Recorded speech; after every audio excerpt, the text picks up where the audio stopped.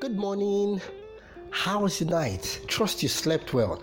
Whatever mood you are in right now, whatever motion, probably in the middle of the day, or this is your first step outside, or you're still on the bed, I want you to know that the God who has given you life this morning is still able to put life in all that you put your hands into. And I pray that it be so for you in the name of Jesus. Amen. Welcome back to our podcast. We're still on our daily devotional on the book of Proverbs. You see, one thing I want you to pick today is that the book of Proverbs is a witness to the wisdom that has been accumulated over generations.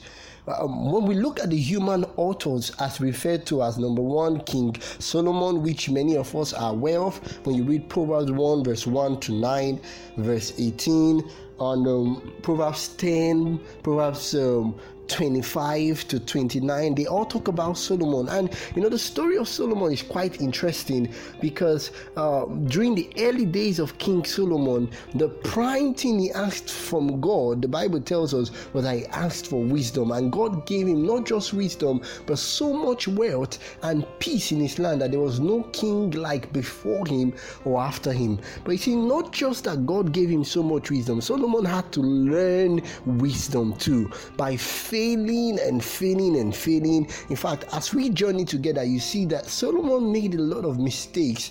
He learned from a number of them, and God still guided his thought process and enabled him to write down some of these things that we're going to be learning together.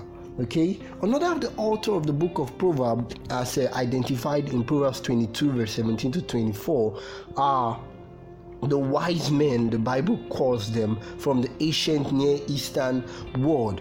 Or when we look at the non-Israelites, Agu, in Proverbs chapter 30 verse 1 to 33. The book also acknowledges King Hezekiah's editorial contribution when you read Proverbs 25 verse 1.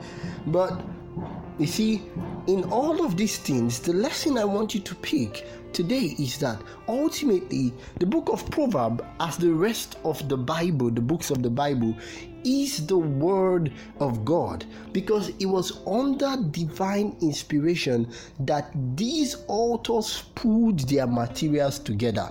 And although God is rarely mentioned in these texts, God is always present. And I want you to know this because wherever you are right now, in the marketplace, about to go to school, in your bed, whatever we speak, eat or drink, buy, sell, socialize and love, God is always in the process. You see, the God of the Bible, the God of Proverbs, is not just a God for religious people. He's a God for everyone. And like we said in our introduction, it's universal. So these lessons apply to you in the 21st century. They apply to me in Nigeria. They apply to you wherever you are in the part of the world. You can trust it as God's word. The failures, the successes, the lessons, when you allow God to guide your process, He will make something meaningful out of your life. The wisdom of the world, friends, is foolishness, but the wisdom of God, that stands the test of time. And I pray in the mighty name of Jesus that as you learn to trust the word of God, the counsels of the Lord, however foolish or unpopular it may be, may God indeed illuminate your path. In the mighty name of Jesus. Amen. God bless you. Please don't forget to like, subscribe, and share, and bless someone else as you have been blessed this morning. Amen. See you in the next